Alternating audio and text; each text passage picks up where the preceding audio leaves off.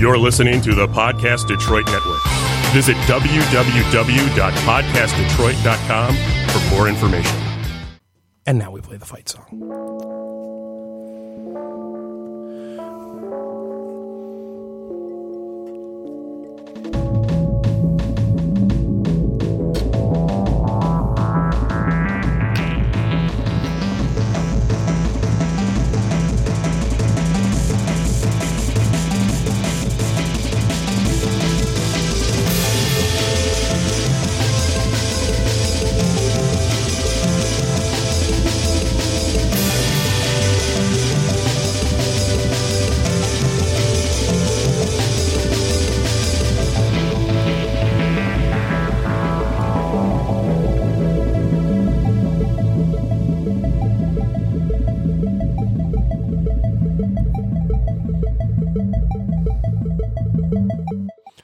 Welcome, everybody, to the 3DMs podcast. We are on episode 39, and we are going to be talking about Warlock patrons today, and if time allows, a little bit of Lovecraft. Just a little bit. So what you just heard would be a very probable backstory for somebody with the Undying Warlock patron. And so let's get into this. We're going to jump right in because we have a lot to talk about and not a lot of time to talk about it today. So whenever you're starting a game, and, you know, I highly recommend the Session Zero, as everybody does, and everybody's kind of... Not everybody does, and this is why we recommend it. Yeah. In the highly recommended Session Zero, usually people will spitball, well, I want to play a fighter. All right, you're not on the camera. There you go. Because the aim camera keeps twisting. You usually spitball ideas of what classes people want to play. You know, people, I want to play a fighter. Oh, well, I want to do ranger. Well, I want to do rogue. Well, why would you want to do ranger? It's useless. These you conversations. Just play a fighter and be better. Yeah, these conversations come up all the time, and as a DM, it's up to you to craft a story for them. You know, help them figure out places in your setting and things to relate their backstory to, and places to, you know, in whatever setting you're playing in, however you want to work them. I also like, of course, the usual, have your players indicate at least one connection with another player character, but that's not necessarily strictly necessary. But the whole game changes when we come to Warlock. And this is something that I've seen like a lot of comments about and a lot of discussions about and a lot of people asking for help. So we figured, hey, we'll take a crack at it. So when a player wants to play a Warlock, immediately as a DM, your work for that player is increased substantially because you have to figure out a whole lot of variables that only really exist For them. The only other class that really gets close is Cleric. We had a discussion about this in the car, but the thing is that Cleric usually doesn't have the same level of work unless they're one of the more obscure gods. Yeah, so let's dive right in. So when you start out making a Warlock, the first thing that your player is going to do is going to pick their patron, thanks to Xanathar's Guide to Everything, and there's a couple of Unearthed Arcanas, but we're not going to cover those today. But with the addition of Xanathar's Guide to Everything, we now have a whopping total of 6. That is the Fiend, the Archfey, the Celestial, the Hexblade, the Great Old One, and the Undying, which is found in the Sword Coast Adventurer's Guide, everybody's least favorite but most useful book. Honestly, we saw a lot of Lich Warlock patron homebrews, and people just kind of forgot that Sword Coast Adventurer's Guide existed. Oh, that's going to be an episode very soon. Trust me. Why Skag is still a special book. The Undying is a patron that exists, guys. Don't forget entirely about it. But let's hop into it. So a player wants to play Warlock. They are going to select one of their various patrons, and you now have a bunch of new work cut out for you. Who exactly is this patron? Do you have a list of various things that in your setting, because a lot of people run their own homebrew setting and a lot of people do things differently. And if you're doing things differently, well, then they want to play an Archfey, somebody from the Feywild, assuming you have a Feywild or a Feywild equivalent. Well, what is powerful enough in your version of the Feywild that warrants somebody having a Warlocks as servants rather than sending their own? Yes. Fey-like servants. You know, how do your devils and demons function if they choose the Fiend?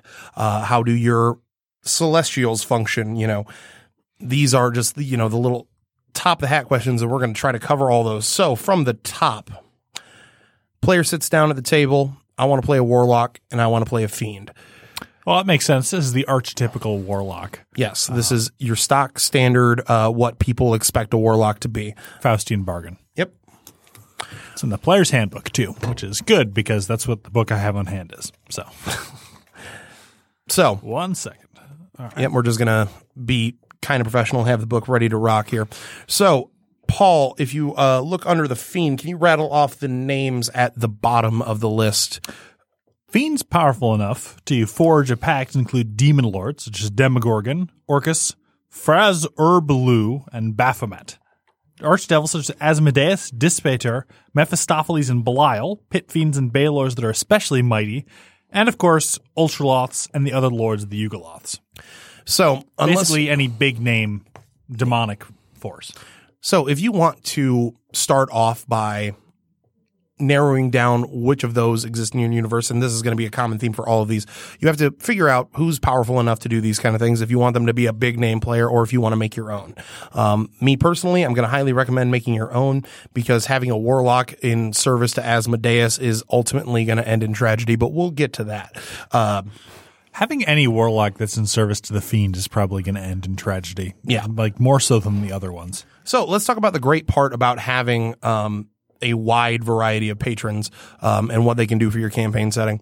The beauty of having a warlock in service to a unique patron and having that knowledge kind of eke out to the party slowly over time as the story is told is that you are going to be able to make your world seem a lot bigger and like there's a lot more going on than what is directly in front of the players.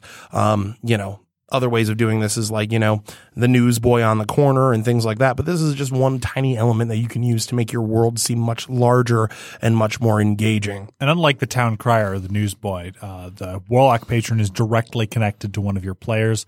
And probably because the warlock is sort of forced to do the bidding of their patron, is going to have to listen to stories about their time at work. Yeah. But this is going to reflect nicely and neatly for your party in term, depending on the relationship that your warlock has with the rest of your party, your warlock and by proxy, the patron is going to be a great way for you, the DM, to give information to the party that they normally wouldn't be able to get their hands on easily and wouldn't be normally so accessible. But now because they have a sugar daddy of power, a patron of some sort, directly talking to a player, they can get their hands on more esoteric information and more, organically and in less of a, here is conveniently placed scholar for an info dump. Or having to describe what a book says, basically. Yeah. Or just, reading a book at them. So with the fiend, we're going to use the fiend for all our examples here, but we'll deviate from the path for certain little examples. Asides. So, step one, you got your warlock. They've selected the fiend. And this is common for all of them. How and why was this deal made? So as a DM, you actually have a lot at your disposal here when it doesn't seem like there is. Most players, when they get a backstory, when they choose a backstory, it's usually just chosen for skills or neat little abilities. Like Charlatan has some cool little stuff. Pirate is the other one I see chosen for its stuff a decent amount of the time. Yeah, Pirate has a very interesting flavor feat. But with Warlock, you can actually really determine how this person came to make a deal by choosing their backstory. The example that I used when we were putting this episode together was the City Watch option from the Sword Coast Adventurer's Guide.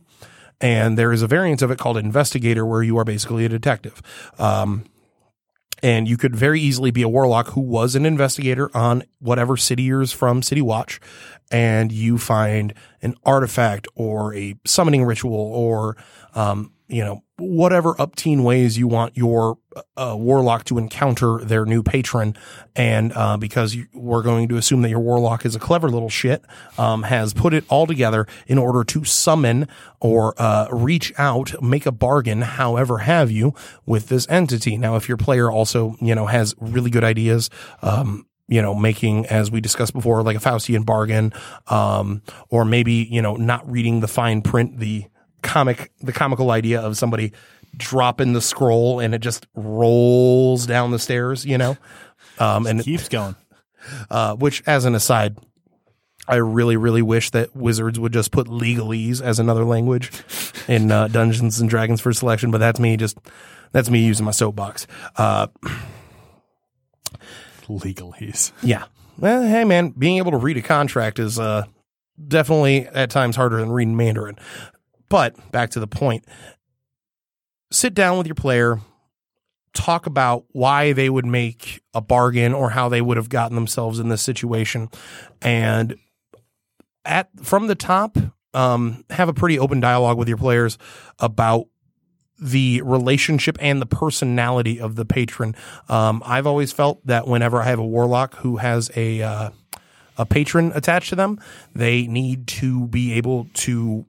I really want them to be a part of the creative process. I don't like to just be the DM who says, "Okay, well, you chose the fiend patron, so I'm going to choose which archdevil you're currently in service to." Yeah, and I'm going to cook up exactly how they work. I want them to flex their creative muscles a little bit, and then I'll put my own touches and my own little twists on it.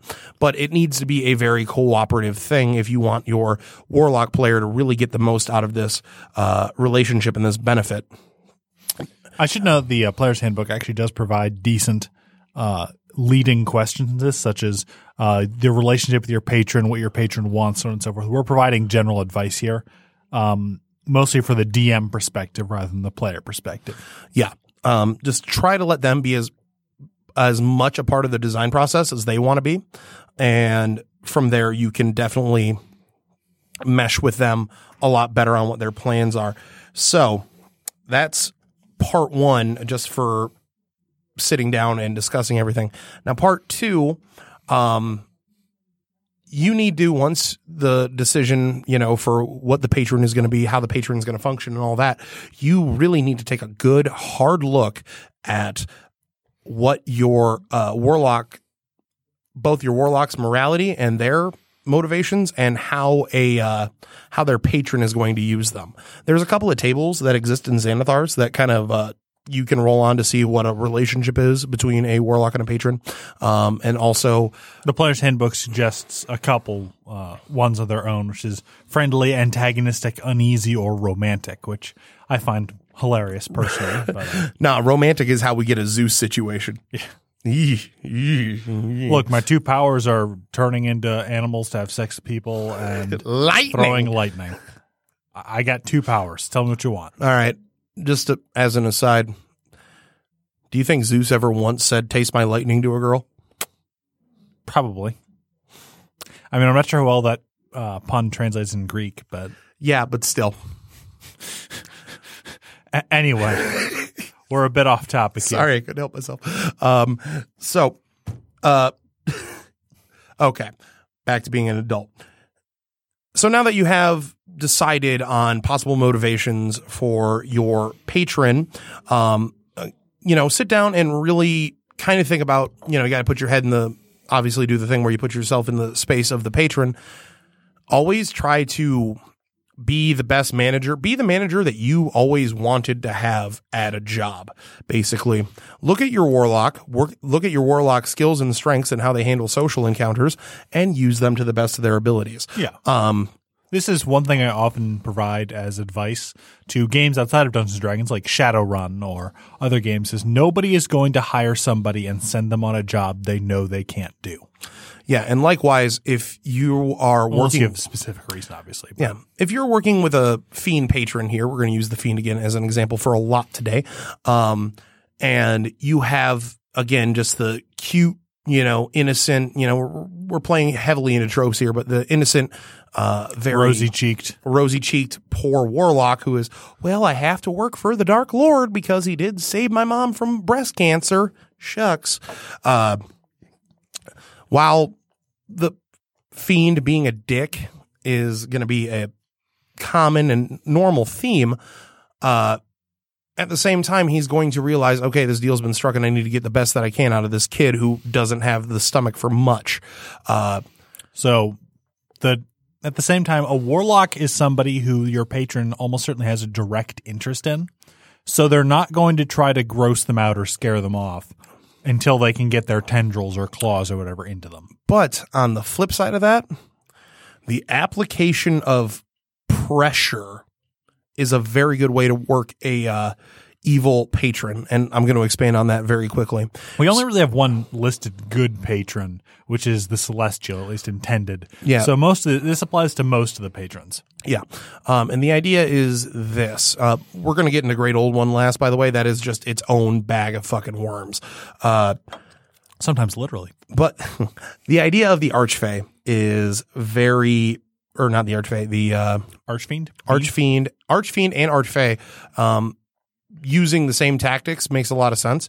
And we can also dive into Undying and anybody else for this when it comes to applying pressure on somebody. They don't necessarily twist their arm and offer, a cutoff of powers, or You're not going to fire somebody because they refuse to mix ammonia and bleach. You're going to tell them to go take the day off, and you'll have a talk with them later once you realize that you're being an idiot and that was going to poison them. Yeah. But you're also going to slowly, over time, either expose them more to things. And this is actually a great example from personal experience, a very anecdotal experience. All right. Hit me. From when I was a young boy and I was back in my cooking career. When I started, my hands were very sensitive to heat and things of that nature, because over time in the kitchen, you develop calluses and other things that help you deal with hot shit and, things that cut you and stuff. Like I remember the first time I cut my hand, I was like, argh! And now it's like I hack my hand regularly and I'm just like, whatever. Damn. And so my boss, Pete, did this to me. Cause sometimes I would work the line. Sometimes I would be doing the dishes. And when I would do the dishes, every 20 minutes he'd walk back and go, "Hey, Jake, run your hands under the hot water as long as you can." And I was like, all right, that's weird. But after a couple of weeks, initially where putting my hands in the hot water was very painful, I'd gotten used to it. My hands had adjusted. And by the slow, if we acclimatization. Yes, if we parallel this to a patron making, your player do something that they're uncomfortable with, baby steps. Slowly build them, and you can have you can make a great character arc with this for a player. And it's one of those things that at the end of the day where you and the player kind of sit back and look on everything, you can have a really great moment of like, damn, you really did come a long way, from your first murder to now look at me. I'm burning down villages. I'm burning down villages for funsies. But getting back more on topic. So when it comes to setting up your pact, have your rules in place, have your patron have their ideals and what they want to accomplish.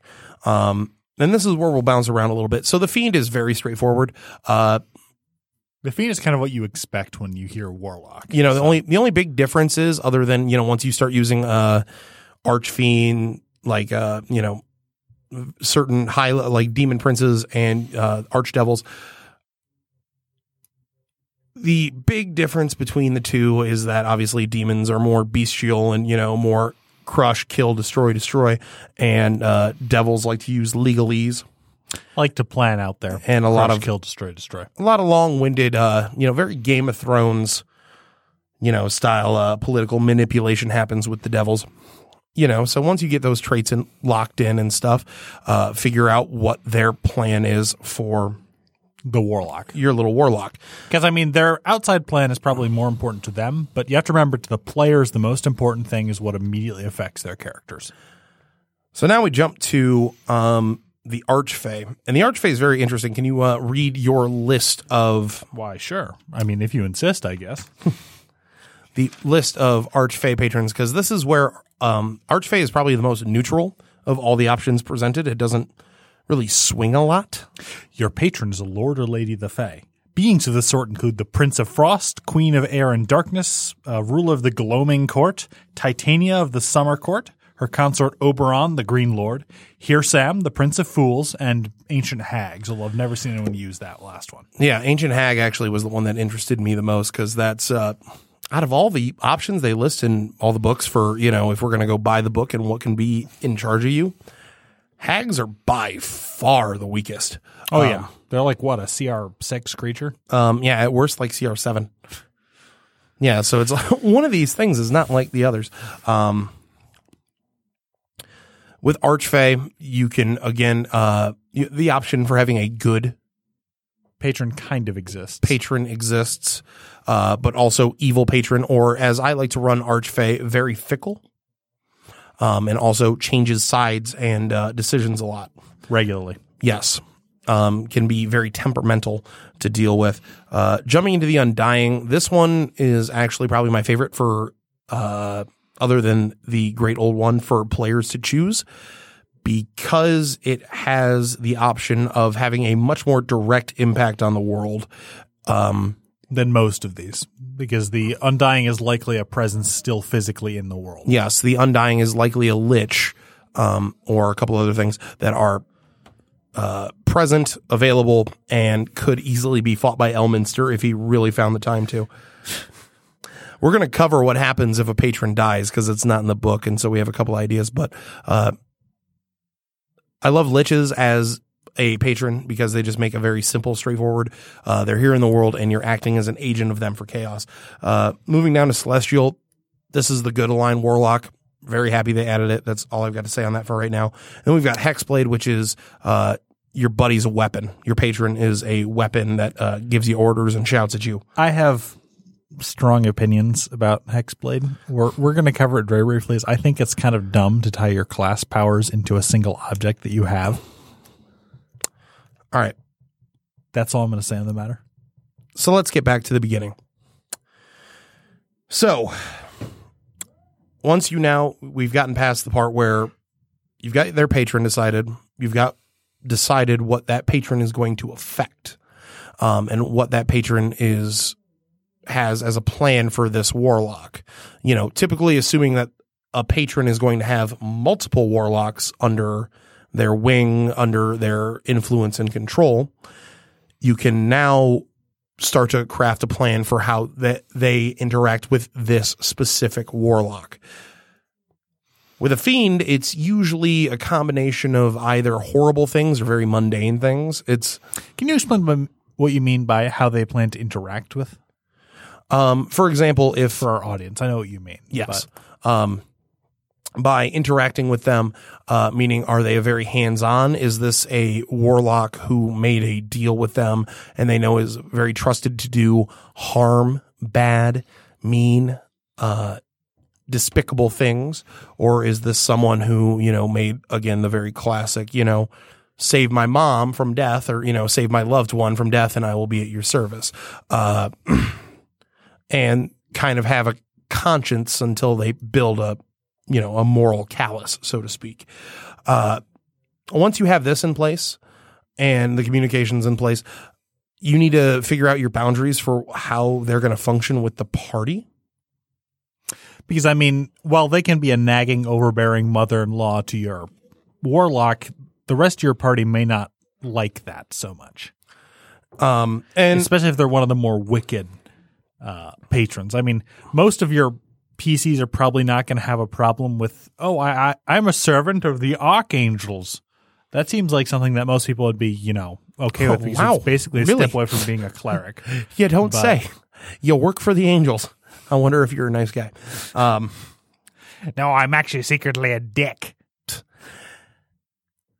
But, and also, I guess we're going to do a little sidebar here.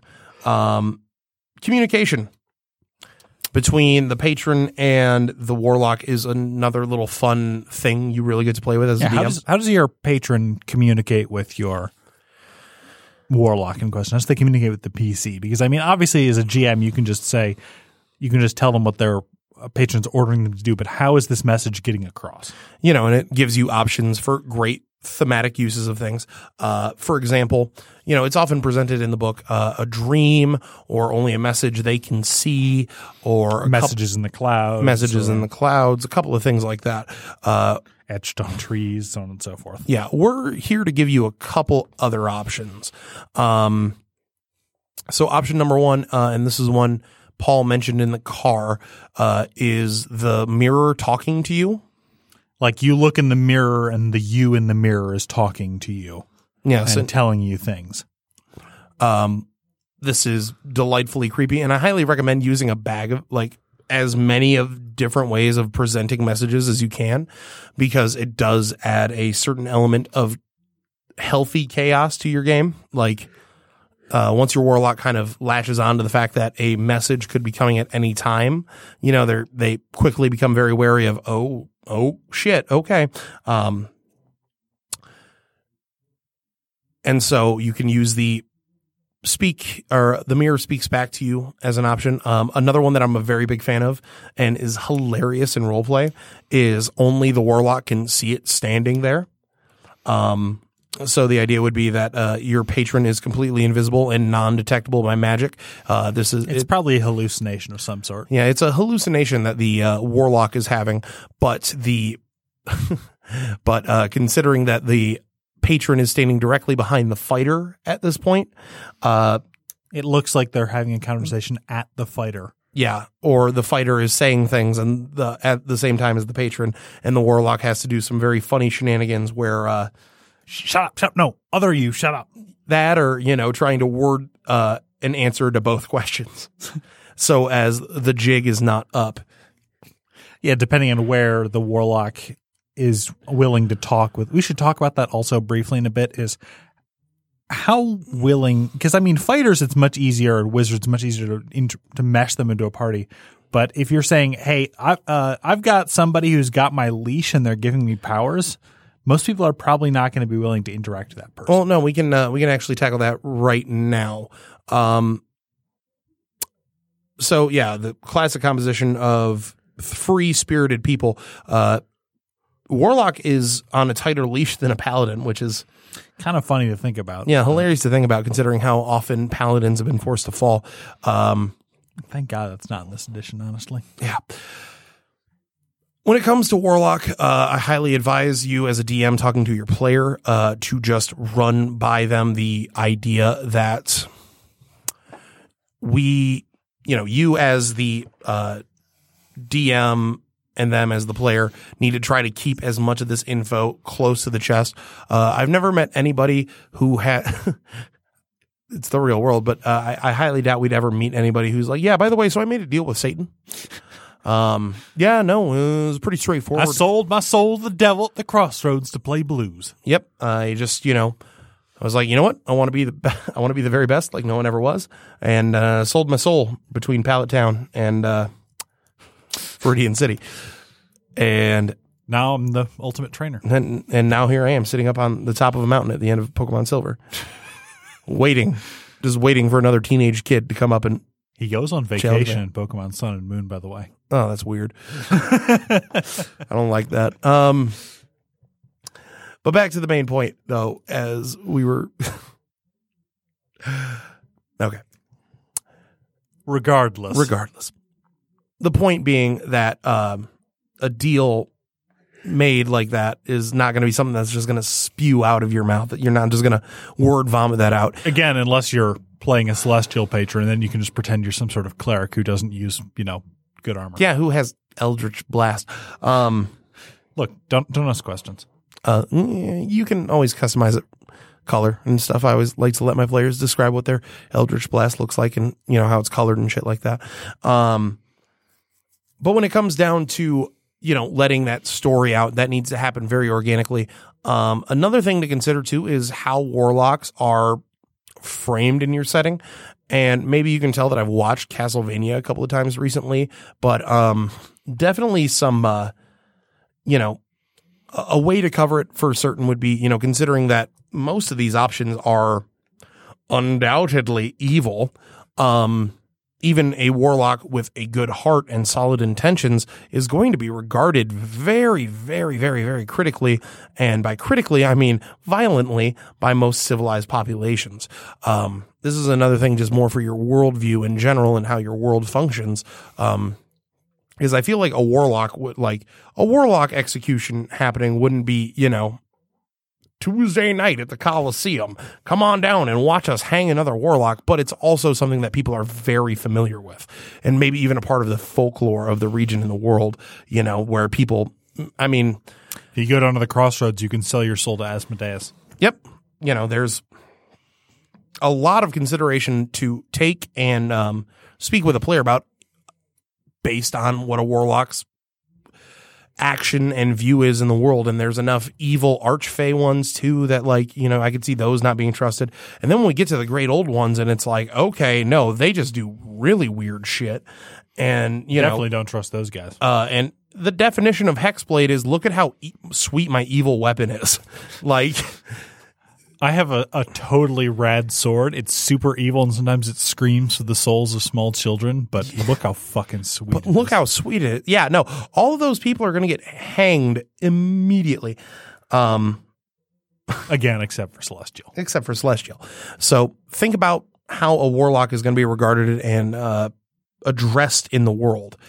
That brings us to the next one, the Undying, which, okay, yeah, they're also on the kill immediately list. And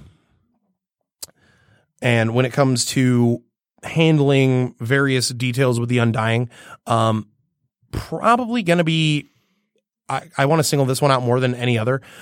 They're the ones who do probably the most direct actions in the world. Yes, you're going to be running as an intern for your boss, the Super Lich. Whereas comparatively to the other ones, you can handle esoteric topics. And this brings us to another conversation you need to sit down and have with your warlock player.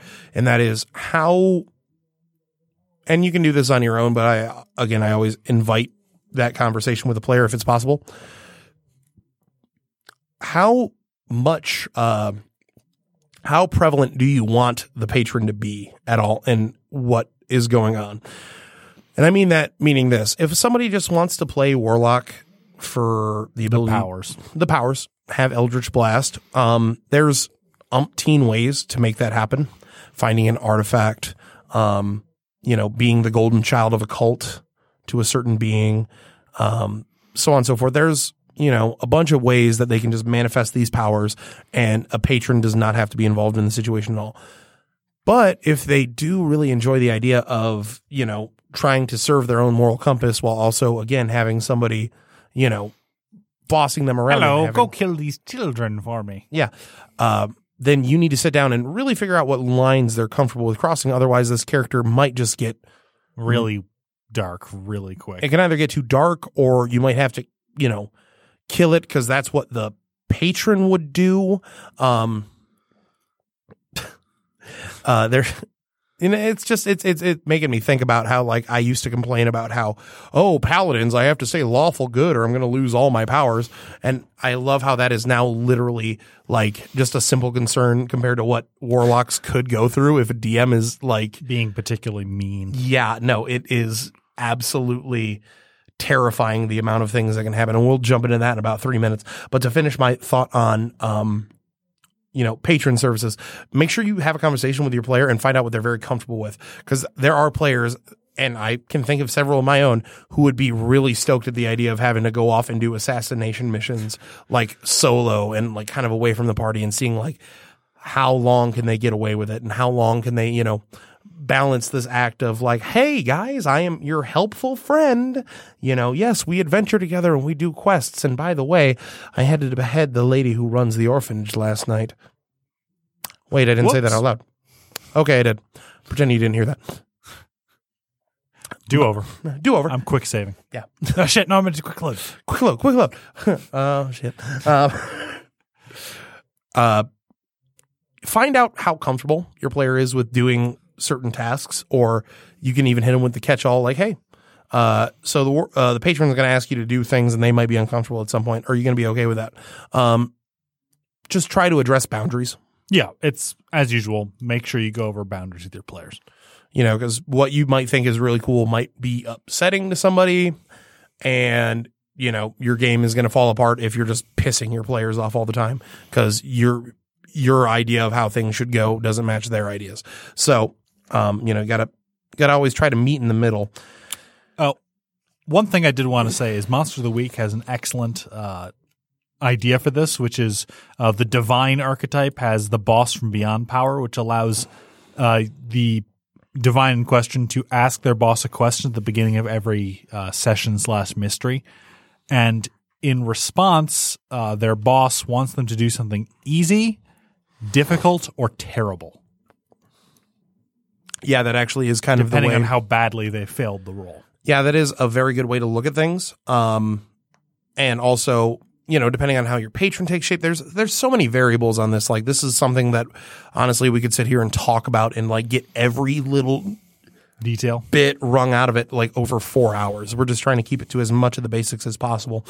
We're going to hop into Hexblade really quick, and then we're going to hop into Great Old One, and then we're going to talk about some esoterics. So, because we got about 15 minutes of show left, so let's ramp it up. All right. Where Hexblade is unique compared to the other three, because the other three you can pick various monsters of any type, as long as they fit the Celestial, Undying, Archfiend, Archfey, or Archfiend. So you mean the other 4. Anyway. Yeah, 4. I misspoke. I always forget about Undying. It's in my blind spot Yeah, permanently. because it's in Skag. People forget Skag exists. So with Hexblade, you are presented with a very unique opportunity in that you have a weapon that basically does the talking. There is the fluff that comes in Xanathar's that basically says the Raven Queen made these, and therefore by doing what the sword is telling you to do, you're actually furthering the Raven Queen's goals. I personally use the Raven Queen differently in my campaign setting than they have presented in 5th edition. So jog on. I just don't use the Raven Queen at all. She's kind of boring in my opinion. With sentient weapons, it's you can have a lot of fun. Ways to keep it interesting and unique is to have the your weapon occasionally appear in different places. Like it's always there can be summoned at beck and call, but I've always found it very fun to mess around with the Hexblade, where like the sword is either like rolling around on the floor or has a little bit of like a tiny amount of independence and action, because this is the one part of the warlock equation where instead of it being chain and collar, it is more symbiotic. The sword can't really get anywhere without you. Yeah, sword can't get anywhere without you, but you don't get powers without the sword. So you can really play on that, and there's a lot of great character stuff you can do with a Hexblade, such as not wanting to use the weapon, maybe keeping the weapon locked away, or, packed to the sword, for God's sakes, keeping it in the extra dimension as far away from you as you can. You still get your Eldritch Blast and stuff, but maybe every now and again, it just says, I'm not going to hang out in this extra dimensional space anymore. This sucks. Yeah, and pop out of bad situations, or maybe it, I'm thinking of puts a temporary shunt on your powers. The cursed items in 3rd edition specifically had a weapon that would appear whenever you tried to draw another weapon. Yeah. Or just whenever you're in danger, it appears in your hands. Yeah. Of course, that weapon sucks, whereas the Hexblade weapon rocks. But you get what I'm trying to say here. And then very obvious bit of advice is, just the Hexblade weapon gets better over time or evolves, or, there's a lot of cool stuff you can do with Hexblade. I love Warlock, though. I'm biased. You might want to lean a bit to your left. I can only hear you in one ear. Weird. There you go. So we're going to cover a couple bits more, and then we're going to get on to Great Old Ones, and we're going to try to wrap up here because we are storming through today's show. And unfortunately, we have to leave early because there's a show right after us, but, that's how she goes. So really quick, as an aside, because I want to talk about alternate patrons very quickly. There is no dragon patron. Which seems like the low-hanging fruit here. It's Dungeons and Dragons, for Christ's sake. Yeah, like I really thought about it for a minute, and I'm just very surprised that there is no dragon patron. Now, ancient dragons are certainly powerful enough to grant powers. So. And more importantly, I could definitely see a ancient dragon literally checking off all of these except for Great Old One, and then Hexblade is kind of a weird half measure. For example, Hexblade, hey, it's the spirit of a dragon in a sword. Celestial, gold dragon, telling you what to do, Chief. Archfey, green dragon / any metallic dragon you want who hangs out in the Feywild, telling you what to do, Chief. Undying, Dracolich, Fiend, red dragon. Or black dragons are. Or black dragons work too, but red dragons are the scary ones if you ask me. The only and even then you can kind of tie them in with ye old Hexblade and just have them, or not Hexblade, Great Old One, and just be the things I've read and the things I've seen. The crazy dragons. Crazy dragons, which can be any color.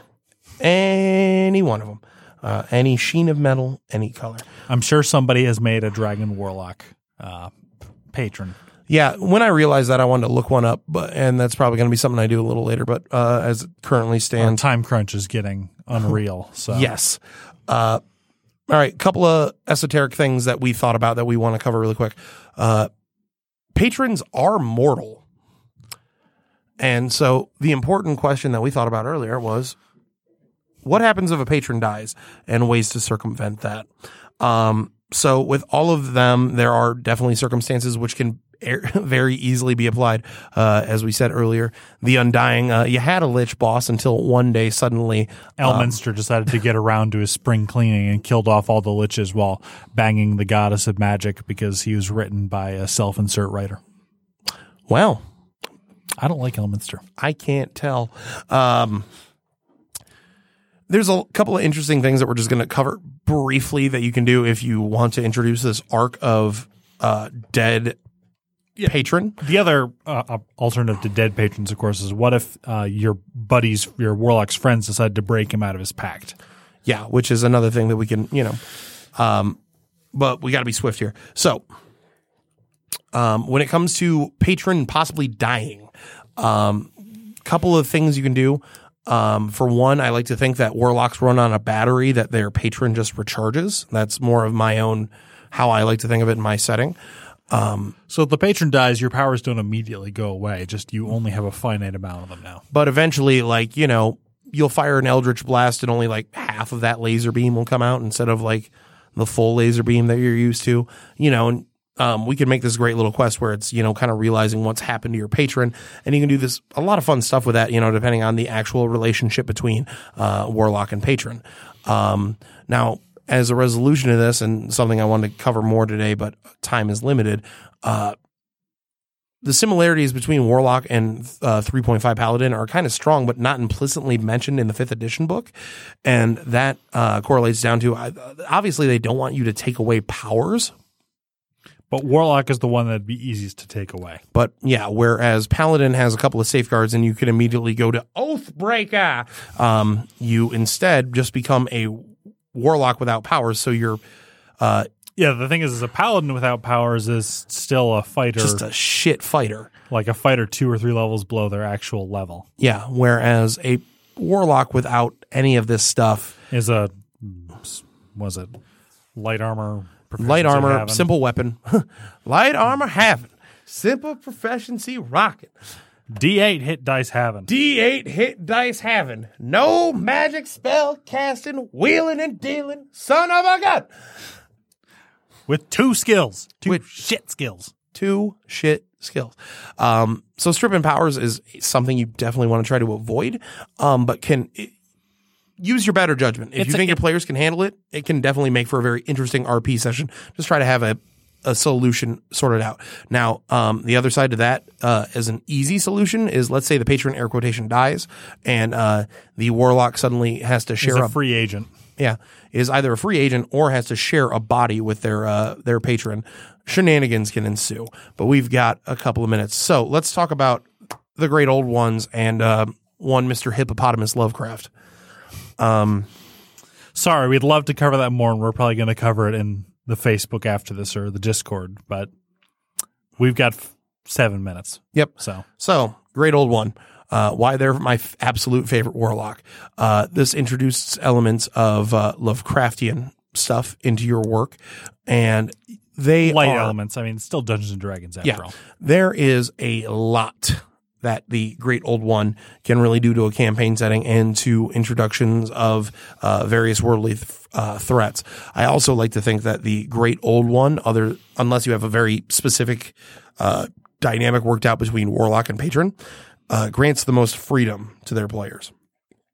So probably. I mean, the thing is that generally speaking, they're not going to have an immediate set of goals. Like the Fiend is going to want you to do evil stuff for them. What the Great Old One's going to want you to do is going to be esoteric, weird, and sometimes nonsensical. Like some weeks it's going to ask you to stack a bunch of stones on top of each other.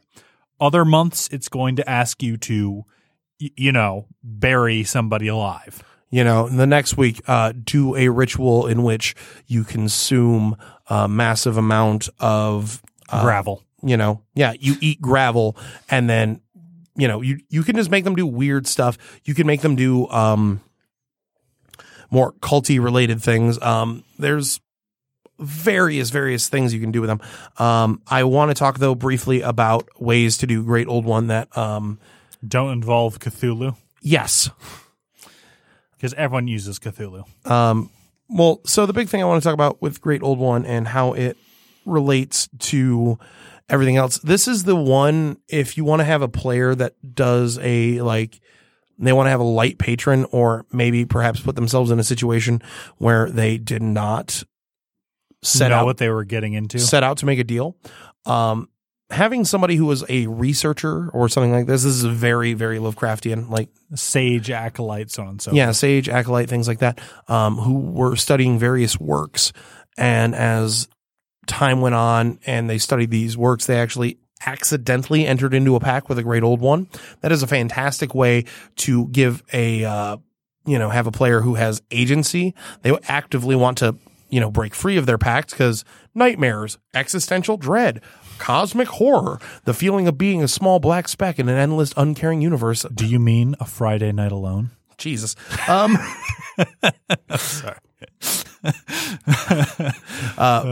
But as I was saying, there is that's a pretty easy way to enter into a contract and not have much of a vicious resolution, so to speak, where it's possibly a negative encounter. God, I wish we had more time to talk. There's so much I want to talk about with this.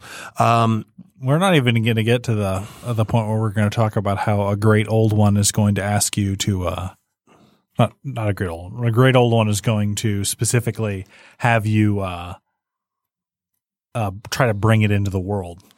Yeah, no, there is. There's Star Spawn. There's so much great stuff with. But time is short. Let's make this quick. Okay, yeah. Let's hit some final important notes here with running Warlock patrons. Another thing you can do with Great Old One that is unique to every other option is having the introduction of certain monsters that can serve a very Old One-esque pact, without necessarily being Cthulhu. So I'm going to rattle off a couple of monsters really quick that can kind of serve Lovecraftian themes. It can easily be a servant for a much, much bigger patron daddy. The first one I'm going to rattle off is the Beholder. Yeah. I mean, well, beholders don't like serving people, but they don't, but you can always twist them to, your own needs. They're easy to manipulate if you're powerful. Mind flayers, obviously. Mind flayers are very obvious. I mean, honestly, I love, let me just get this one out really quick too. Elder Brains as a Great Old One patron. That could work, yeah. Pretty effective. A lot of gathering knowledge, a lot of reconnaissance, and a lot of tell the mind flayers to attack here. And, just, I don't know, drinking whiskey and trying to forget about it later. As the mind flayers burn down the town around you. Slods also fit into this pretty well. They're not very much in the Lovecraftian theme, but they're very alien. They're very alien, and they're, trying to enter this realm of existence to plant eggs in people by hitting them with their claws. Style. Yeah. Trying to think. Aboleths. Ancient aboleths are also great. Yes, if a player selects a Great Old One, an aboleth is a fantastic recommendation to make as a patron. Specifically an ancient aboleth. If you want them to have that crossing the line of actually killing their patron at some point, that is a great story arc that can be told with that player.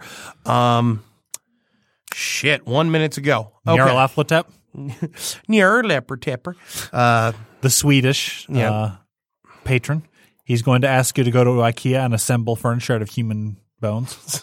That's an inside joke we have in the car. Rattle off the Great Old Ones who are more human in characteristics. Well, Nyarlathotep and Hastur are the two that immediately leap to mind. There's one more. Oh, geez. Who am I forgetting? Not Cthulhu. That's the flaming one. Not Flaming Gaze and Flaming on Fire. Kios? Kios is the Dungeons & Dragons one, which is the worm that walks, which is also a great Old One patron. Yeah. Also the name of a pretty good band. I recommend it. Use them if you want to have a more rational or human feeling Great Old One and you're not good at doing the alien stuff. Eek, that was a sprint through a topic that could easily be We could have way filled longer. at least 20 minutes of that normally. Ugh. Anyway. Sorry about that, guys. All right. Well, that's our time for today. If you want to hear more about this, message us here on Facebook. On the Discord. It's been or, kind of empty recently, Yeah, unfortunately. well, I mean, my computer is currently broken, so I haven't been there to populate. Follow if you enjoy the show. You can find us on anywhere you can find podcasts except for Spotify. You can find us on Apple Podcasts and Google Podcasts. 3DM spelled the old-fashioned way. That's THREEDMS podcast. If you liked our show, please Throw us a like on Facebook. throw us a like on Facebook. Leave us a nice follow and review on, 5 stars on Apple. And if you have any ideas for what you'd like to hear from us in the future, because we're starting to run out of ideas, We're getting to please- the esoteric topics now. yeah, please leave us with anything you want. But for today's show, I'm Jake, I'm Paul.